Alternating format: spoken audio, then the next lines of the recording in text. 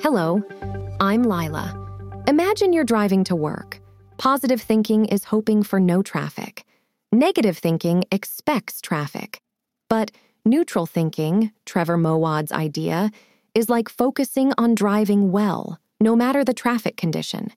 Neutral thinking is about looking at things just as they are, without added drama. Instead of just hoping for the best or fearing the worst, you look at facts and react to them. It's not about being overly optimistic or pessimistic. It's about being realistic and action-focused. Say you didn't do well on a test. Instead of saying, "I'm terrible at this," or "I'll ace it next time," neutral thinking would be, "I got these questions wrong. Let's learn and prepare better for the next one." Trevor believes this approach helps athletes and people succeed. It's about understanding what went wrong, making a plan, and taking action.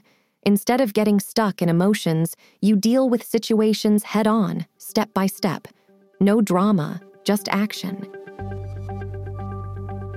Ask Lila more about this topic at mentalnotes.ai.